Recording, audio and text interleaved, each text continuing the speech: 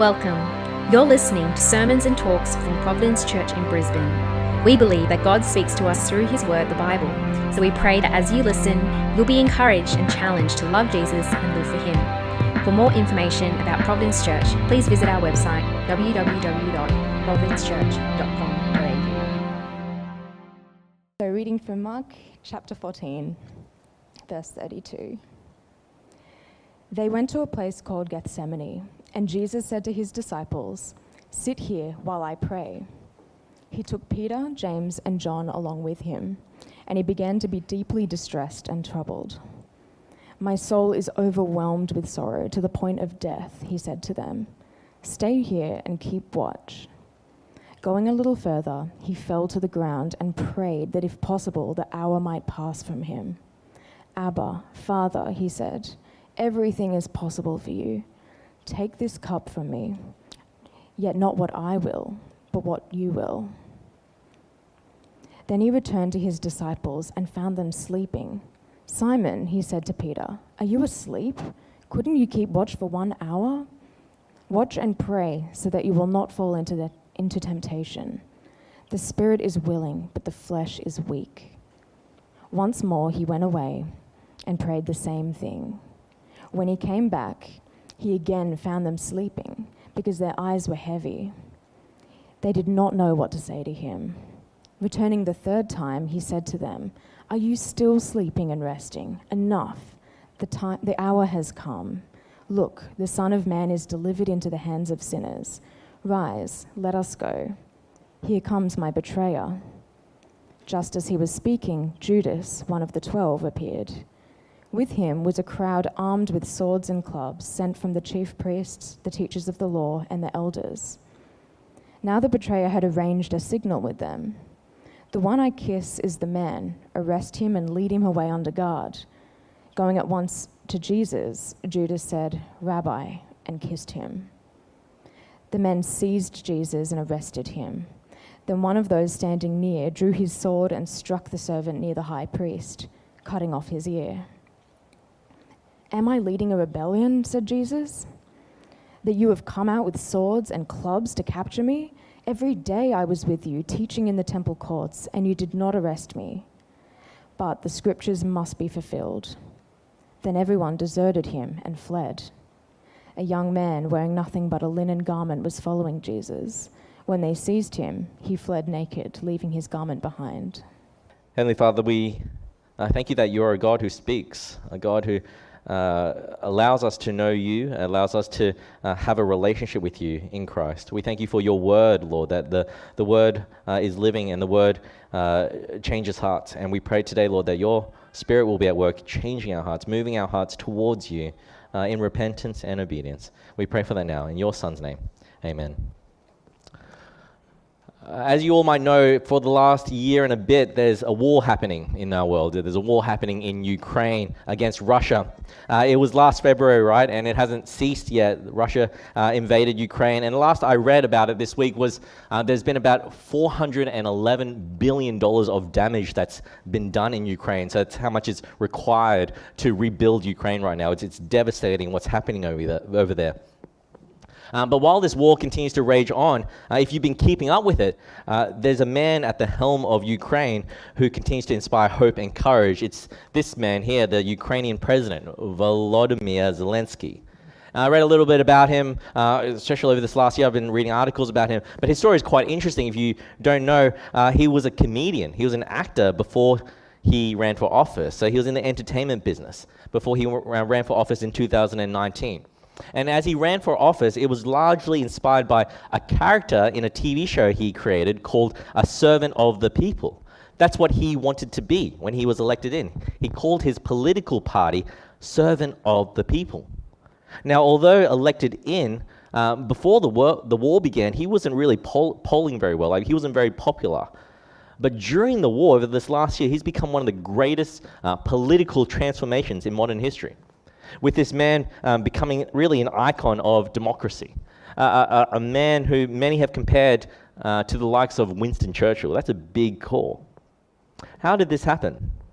Well, it began when Russian troops began marching into Ukraine and shooting missiles at the capital city, Kyiv, right? His advisor said to him, yo, boss, we need to get you out of here. We have to get you somewhere safe, something like that. And according to one of his former advisors, they said to him, there'll be cruise missiles coming. You have to get somewhere safe.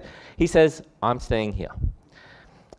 They said, they're going to send assassins. They're going to send saboteurs. Again, he refused. He said, give me a machine gun. I stay here. The next day, armed with his iPhone, he recorded a video of himself standing in the center of Kyiv, the capital city, with his prime minister and his chief of staff. And Zelensky sent this message to the people: we are all here. Our soldiers are here. The citizens are here. We defend our independence. Oh man, that gives me goosebumps. What a stud, hey? Isn't that so inspirational? To have a president, a leader like that, willing to bear arms and fight on the front line. And isn't that what has made him so admirable? To be a man who will identify with his people, a servant of the people.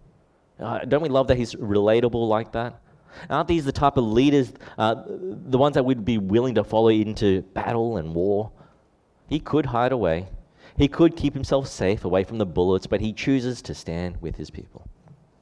Usually what we're hearing in a lot of pop culture especially is that there are those wealthy celebrities or the members of the royal family complaining about how hard their life is, and instead of it being inspiring, we usually call it tone deaf, don't we? We want leaders who we can identify with. We want leaders who are relatable, who are worth following, who would be willing to fight with us and for us. And so I want to ask us this question this morning, because we're here in church on this Sunday morning. Is Jesus a leader, a king worth following? Because what we see in today's passage really is a man who is so relatable, who we can identify with, the God-man who's willing to go into battle for us. But let me give you a bit of context, all right, before we get into this passage, and I hope you guys have your Bibles open because we're going to be unpacking it soon. Jesus is in Jerusalem. He's predicted from chapter 9 multiple times. He's told his disciples that he's the Son of Man who must die and rise again. He must suffer. We just, earlier in chapter 14, he had the Last Supper, the Passover feast, with his disciples in the upper room. So that's where we're at in the story of Mark's Gospel. He just had his Last Supper during Passover with his disciples, a very intimate meal, teaching them, praying with them, and now we're in the Garden of Gethsemane. It's getting late. They go for a walk. They probably had a couple of glasses of wine by now. They're feeling the food coma. They're getting sleepy.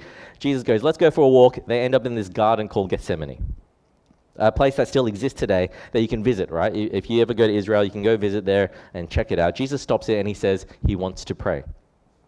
And it's really here that we see the humanness, the humanity of Jesus, that side of him. The one who's came to save in this moment goes through this intense suffering. In the book of Mark so far, we've seen Jesus perform miracles, haven't we? We've seen him do mighty acts, control the natural elements. He even raises a little girl back to life, but we're exposed now to this human side of him as we hear him come before God in prayer in Gethsemane. Listen to these words. He began to be deeply distressed, troubled, his soul overwhelmed with sorrow to the point of death. Oh man, aren't these words that we can identify with, that we felt at times in our lives? We're usually more familiar with the image of Jesus, aren't we, who's pretty calm and composed, the teacher Jesus, the miracle worker Jesus. But here, he falls to the ground in grief and sorrow. It makes him sound a little bit weak even. The God-man is on the ground, writhing in pain. But we're told these details for a reason, aren't we? Our God, our Lord, our Savior is human, like us. We've felt those moments, and we're seeing it now played out in Jesus' life. And it sounds like he's really wrestling, isn't he? He's really wrestling with this temptation about what's about to happen to him. It even sounds a little bit like he's tempted to jump ship from the mission that's ahead of him, to flake out, to pike out on that mission. And that's totally understandable, wouldn't it be? I mean, in our generation today, don't people flake out all the time? Well, I mean, like, you say you're going to that party on the weekend, your friend's really looking forward to having you there, and then you're like, oh, sorry, my hairdresser had an appointment, I just took that appointment, so I'm not free to come, and we do that, we flake out on our friends in the last minute. It might sound trivial, right? But let's be real, isn't that what we hear? Isn't that common in today's culture? It's so easy to just be non-committal to things. We have phones, and back in when I was younger, when you meet up with a friend, you don't have a phone, so you have to be there. Like you say, I'm going to meet you at 10 o'clock at this spot, like usually Hungry Jack's in the Queen Street Mall. I'll meet you outside Hungry Jack's, Queen Street Mall, 10 o'clock. We don't have phones, we can't contact each other. You got to go public payphone, call their mum, hey, is my friend Anthony, is he going to be there this way? That's how no texts, right? None of that. You're committed to your word. Now think about this. Our culture today is so non-committal. People ghosting each other because they don't want to deal with the awkwardness of discomfort that might arise. When things get hard in life, what do? We cancel our plans, get another glass of wine, binge Netflix each night. We don't want to deal with it. Some people just move cities. Why not? Escape the quarter life existential crisis. Just escape.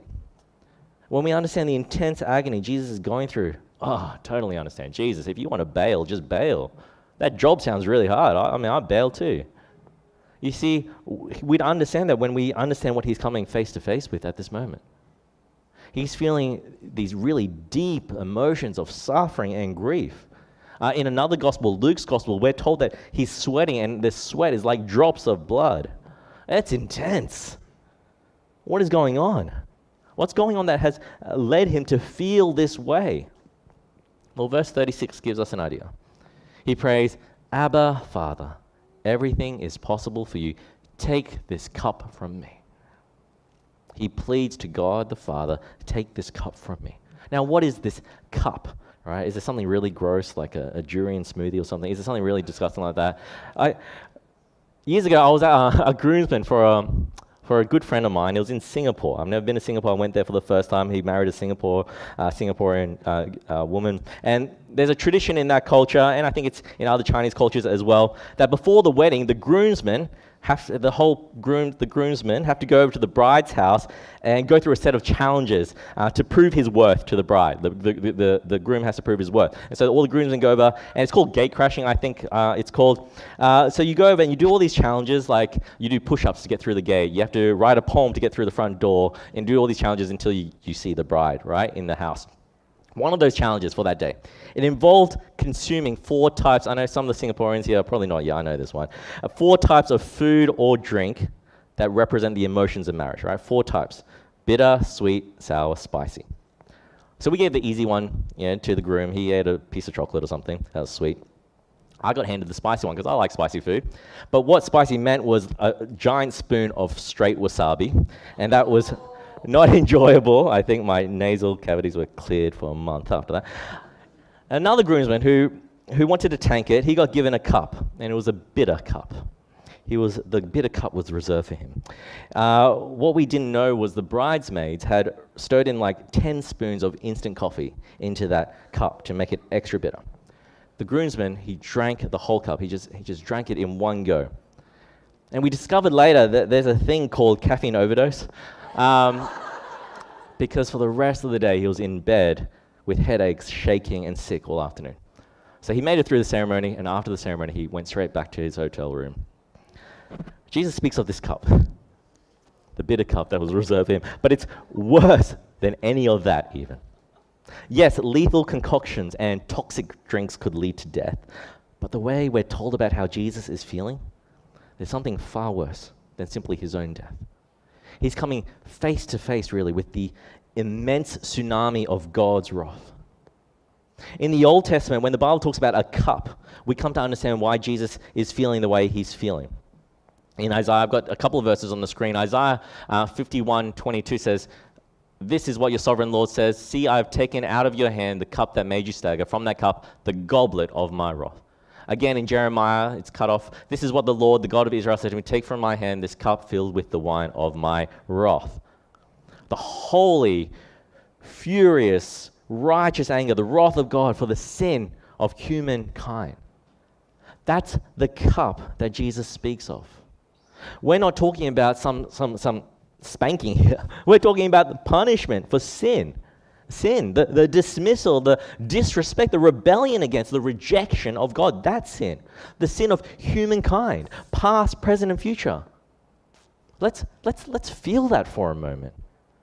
Right? All our wrongdoings against God, yours and mine, the people in this room, the people in our city, the people in our country, the people across our globe, across every generation in history, the sin of billions of human beings. Jesus is peering into a cup that carries the wrath and punishment for the sin of all humanity across history. Wow. What's even more astounding is that Jesus himself had no sin. He was completely innocent, perfect in holiness. And so when he goes to the cross, he drinks that cup. The one who had no sin became sin for us. We hear this, and people hear this, and they get a bit uncomfortable. Why does, if God is so loving, why does he get angry? Why does he have wrath? Why does he have to punish? And we have to understand if he truly is loving, then anger has to exist, doesn't it?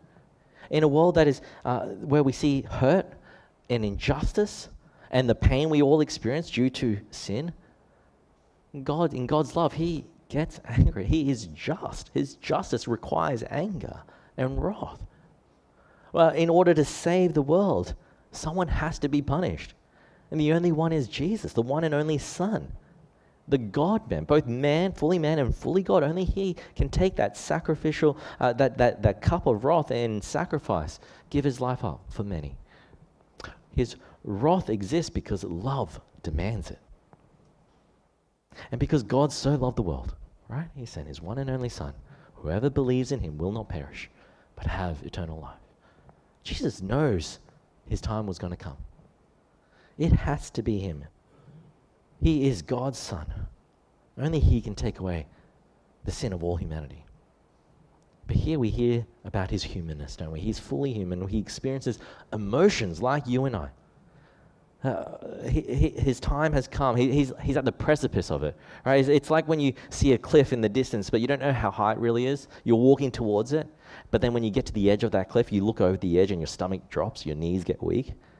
Jesus is hours away from his crucifixion, and that's how he's feeling. He's peering into that cup, where at the crucifixion, the tsunami really of God's wrath will come crashing down upon him, where he'll be utterly abandoned by God, where his very cry on the cross is, my God, why have you forsaken me?"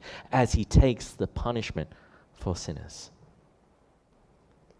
This is our Savior, our leader, our King. He's in the Garden of Gethsemane. He's praying, and he's feeling this intense anguish that comes with the cup of God's fury and wrath. He could have very well, at this moment, aborted mission, jumped ship if he chose to. But what does he say? Here in chapter 14, he says, "Yet not what I will, but what you will." As tempting as it might be to bail on this mission, he submits to the will of God, the Father, out of his love for his Father and for us. Remember how the prayer began? Abba, Father. That language of Abba means there's this intimate relationship between him and God the Father, the Son, God the Son, and God the Father. There's this intimate relationship of loving trust. I've heard many atheists want to argue that God sounds like some sort of cosmic child abuser, right? Forcing Jesus to die. But the Bible paints a very different picture. The heart of Jesus is for God and for us. In John chapter 5, verse 19, "Very truly I tell you, the Son can do nothing by himself. He can do only what he sees his Father doing, because whatever the Father does, the Son also does. For the Father loves the Son and shows him all he does." You know, Jesus here, Abba, Father, we get an insight into his heart that he and his Father are on the same page. He obeys the Father's will. And in this account, we're feeling the tension of his heart, the humanness of his emotions in the great task that lies before him. "Yet not my will, but yours." In prayerful submission, he prays that. He stands before the tsunami of God's wrath that humanity deserves so that we can receive the tsunami of salvation through his sacrificial death. Now, where are his disciples in all this? Where are his good friends? 3 times we're told they're caught sleeping. We're talking about Peter, James, and John. His closest inner circle, his closest friends. 3 times he says, keep watch and pray Stay vigilant. Maybe they had too much wine, their tummies are full. I don't blame them. I'd probably be asleep too. And so Jesus really confronts them. The spirit is willing, but the flesh is weak. 3 times they've fallen asleep. While Jesus is alone, going through this deep suffering on his own, how would you feel? Abandoned? As if Jesus isn't going through enough right now, his friends can't even keep their word to him? But while you might feel disappointed at these 3 friends that falling asleep, there's another level of disappointment in this text, isn't there? One of his other disciples, Judas, it's not just disappointment here, it's betrayal.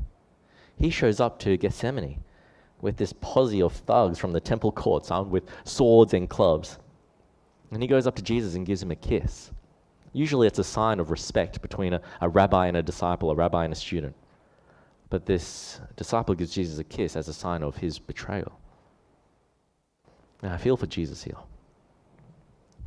You're all alone. You've been writhing in agony, feeling the anxiety and grief that comes with this cup that you're about to take. Your best friends have deserted you. They've fallen asleep. One of your disciples has just betrayed you, this disgusting act. Yet, Jesus knows this must happen. He says the scripture must be fulfilled. We see at least one of his disciples stand up, right? One of his disciples tries to stop it. I imagine probably one of the ones that just woke up, is in a panic, picks up a sword, slices off an ear. We hear that in this account. It's one of those moments, our bodies respond to danger and threat. What do? We freeze, we fight, and we take flight. And this guy fought, right? He just picked up a sword and sliced. But these guys here, what happens in the end is all the disciples, they don't fight. This story here, this passage, this section, it ends with verse 50. Then everyone deserted him and fled. Right? Like penguins on ice, they took flight. They all abandoned Jesus. And if that wasn't enough, Mark adds this extra account of this nude dude that runs away. Verse 51, a young man wearing nothing but a linen garment was following Jesus. When they seized him, he fled naked, leaving his garment behind. Now, we don't know who it is. Could have been Mark himself, the author, but whoever it was, they decided to go commando that day. And decided to be easy to escape if they just left their clothes behind, just, slippery little sucker escaping. Mark wants to emphasize something here for us, though, doesn't he? Remember how through Mark's gospel, I've said this a few times in previous talks, Mark wants to make a sandwich for us to eat. Right? In Aussie slang, if you didn't grow up in Australia, they call it a sanger. A sandwich is a sanger. With every good sanger, you need good filling, right? You got a slice of bread, you got your filling, and then you got your other slice. Let's see where this sandwich starts, though. We've got to go back a few verses. Before our account here, verse 27 of chapter 14. If you have your Bibles, you can read it there. I've got it on the screen if it's not cut off. But it says this, you will all fall away. Jesus is talking to his disciples. You will all fall away. For it is written, I will strike the shepherd and the sheep will be scattered. But after I have risen, I will go ahead of you into Galilee. Peter declared, even if all fall away, I will not. Truly I tell you, Jesus answered, today, yes, tonight, before the rooster crows, twice, you yourself will disown me 3 times. But Peter insisted emphatically, even if I have to die with you, I will never disown you. And all the others said the same. And what happens after this account? Peter does disown him 3 times. Maybe falling asleep 3 times is a preview to that as well. But did you read that last verse? Even if I have to die with you, I will never disown you. And all the others said the same. Such bravado, right? These big talk for these guys. But that's the first slice of the sandwich. Then there's the filling, the stuff that happens at Gethsemane that we've been looking at. And then there's the last slice of the sandwich. Verse 50, what we just read. Everyone deserted him and fled. One moment, I will never disown you. I'm standing with you, Jesus. Everyone deserted him and fled. The author here, Mark, is emphatically making a point, isn't he, in this section? The filling of the sandwich is a part we really need to savor and focus on. Our take home today really is in Gethsemane here. Jesus has a foretaste of the cup he's about to drink. And as difficult and as scary and as overwhelming as that is for him, he will persevere and he will pursue the will of God to the point of sacrificing his very life for us. He will drink the cup of God's fury, the sin of humanity, past, present, and future, and face hell and the abandonment of God for us on our behalf. This then leads us to consider two things as we consider Jesus. Firstly, it's do we believe he's worth following? Jesus is no stranger to the gamut of human emotions, is he? He's very much like us. He's had his moments of weakness. He knows what temptation feels like. Hebrews 4:15 says this, "For we do not have a high priest who is unable to empathize with our weakness, but we have one who has been tempted in every way, just as we are, yet he did not sin." You see, Jesus is the one who can relate to us. He knows our hearts, our every desire, our every weakness, and empathizes with us. He has been there before. Yet in his perseverance, he overcame temptation. In his perfect, sinless holiness, he submits to God's will. In obedience and sacrifice, driven by love, he gives his body over to be crucified for people who were once enemies of God. Theology professor James Edwards in the US, he makes this comment about this. He says, Gethsemane is the prelude to Calvary, for in a valley beneath the city, Jesus allows his soul to be crucified. And on a hill above the city, he relinquishes his body. We look at some of the great leaders in history, the sacrifices they made for their nation, for their people, for freedom, for justice, a servant of the people. But has there been one who has taken the very cup of God's wrath and judgment for sinners? Sinners like you and I, who have at some point rejected and rebelled against God, God's enemies? Isaiah 53, I don't have it on the screen, it talks about the Christ. He's a suffering servant who was pierced for our transgressions, crushed for our iniquities. Jesus was truly a servant of the people, not some military political leader. He takes humanity's burden upon himself. All the wrongs we've committed, the spiritual rebellion of our hearts. He takes that upon himself and drinks the cup that was reserved for us. And it's precisely because of the cross he's given the crown. He deserves, doesn't he, to be exalted as king? The king worthy to be followed? Yet many of us think it's absurd to give our life over to be ruled by someone else. We're the captain of our ship, the masters of our fate. We rule, we lead our own lives. Well, let me ask you, how's that going for you? When was the last time your heart deceived you? Haven't you failed yourself at times? I know I have, and do all the time. I'm my own worst enemy. Inconsistent, foolish, easily led into temptation. Come on now. As difficult as it is to be a Christian, right, in this cultural moment of history, will we see the love and sacrifice of our King Jesus and follow him? The one who knows us, our every flaw, our every weakness and vulnerability, but still chooses to love us still. If you're not a Christian here today, I really want you to hear me out. He doesn't, this leader, this king that we follow, he doesn't jump ship when things get hard. He doesn't bail on the mission, flakes out on you. He's willing to go all the way. Drink the very cup of judgment, face an excruciating death, experience hell itself, forsaken and abandoned by God, so that we could receive eternal life, so that we could know God, so that we could be forgiven and be reconciled to him. That's the type of leader Jesus is. One we can trust, one who doesn't fail us, one who graciously pours out his life for us in love. Is there anyone else who is worthy of our worship, worthy to be followed? Man, don't hesitate. Put your faith in Jesus. But if you are a Christian here today, let's also not be naive about what the Christian faith looks like. I think I speak for all Christians here. Aren't we a lot like the disciples in the story? We will with our lips emphatically say, Jesus, I give you my life. I will never disown you. Yet at times in our unfaithfulness and in temptation, haven't we at many times in our lives deserted him? Rejected him? Surely there have been times we've been ashamed to speak up for Jesus. We're all like the young man, really, who flees in nakedness and shame. He's anonymous, and I think the author is intentional. his lack of identity invites us really to examine our readiness to abandon Jesus when there's a threat or danger in our lives.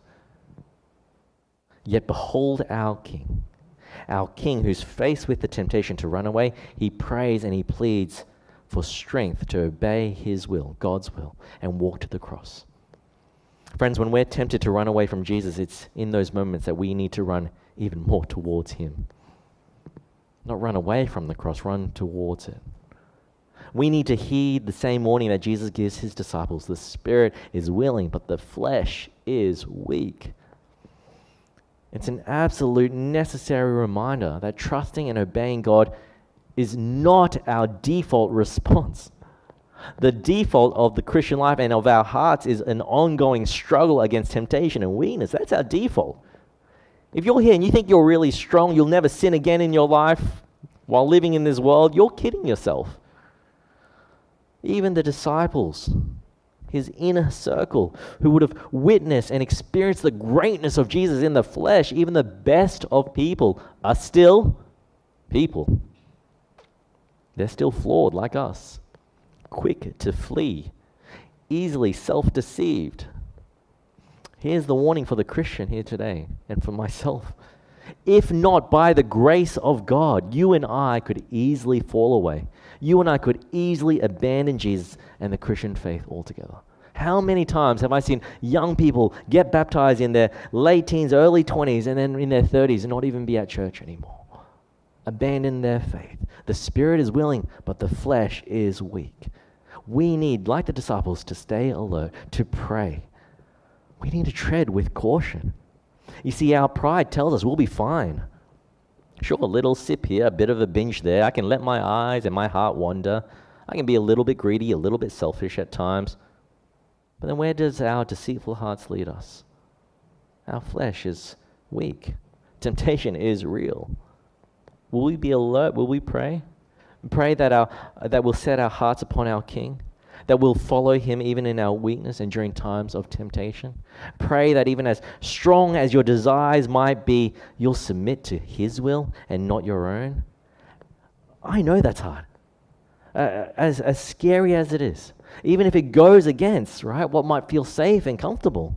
Even if your ambitions and your goals take a back seat, even if it might threaten your reputation, your retirement plans, your wealth, even if it might threaten that relationship with your non-believing partner, will you submit to God's will?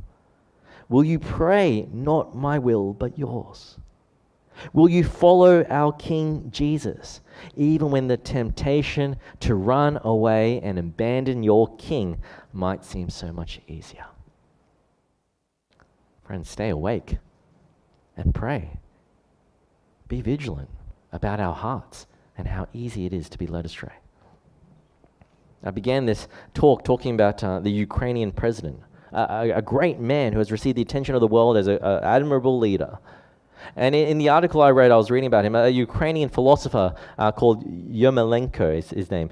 He says this about Zelensky. Zelensky is a person who has the capacity of empathy. People really recognize themselves in him. They identify themselves with him, or he identifies himself with the people. And this is the most important thing. That's why there's been such a great transformation about the way people see this great leader. But while leaders like Zelensky can stand with the people in these great acts of leadership, Jesus, our King, has already gone ahead for us. He's the King who goes first and drinks the cup of God's wrath. He faces the death that we deserve, so that you and I, through our faith in him, will never have to. Let's pray.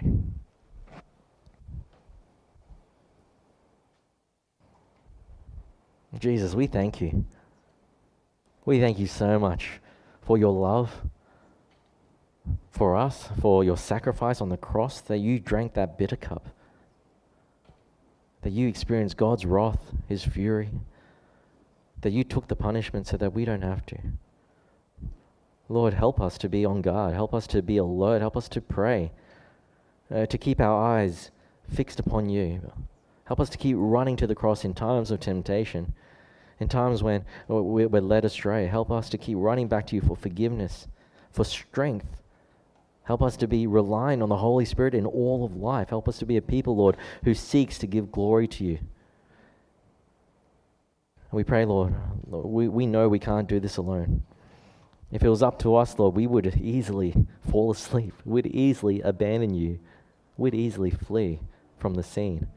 Help us, Lord, to be a people that look at your greatness, are inspired, motivated, empowered to follow a king that has gone ahead of us.